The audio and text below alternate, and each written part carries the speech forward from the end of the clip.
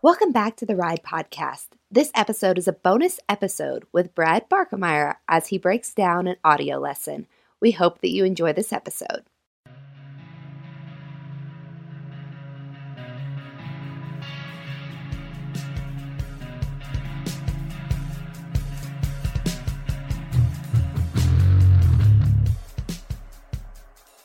I can't stress enough how critical it is to be able to work your horses in segments.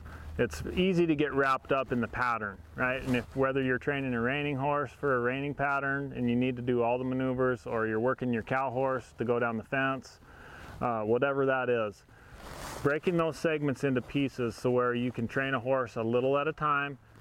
Multiple rides are better than long rides, and really breaking the maneuvers down piece by piece. I would say as a general rule, I try to work in threes. So if I'm going to work on stopping my reining horses, I might work 3 days on just running and stopping, getting very comfortable with that maneuver so my horse understands it. Then go on the third or fourth day and work on spins or lead changes. Same when we're working cattle. I don't want to come out and cut every day and just box and just make my horse work the cow.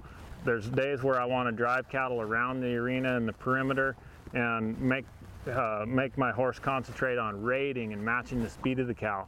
There's times where I just want to work on circling. So it's really critical that you maintain that balance of doing the maneuvers a segment at a time, and then every now and then throw a day in there where you try to put it all together and kind of check your work.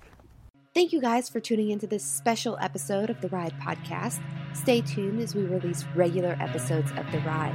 Please let us know how you like this audio lesson by emailing us at horseandrider@aimmedia.com. Thank you guys.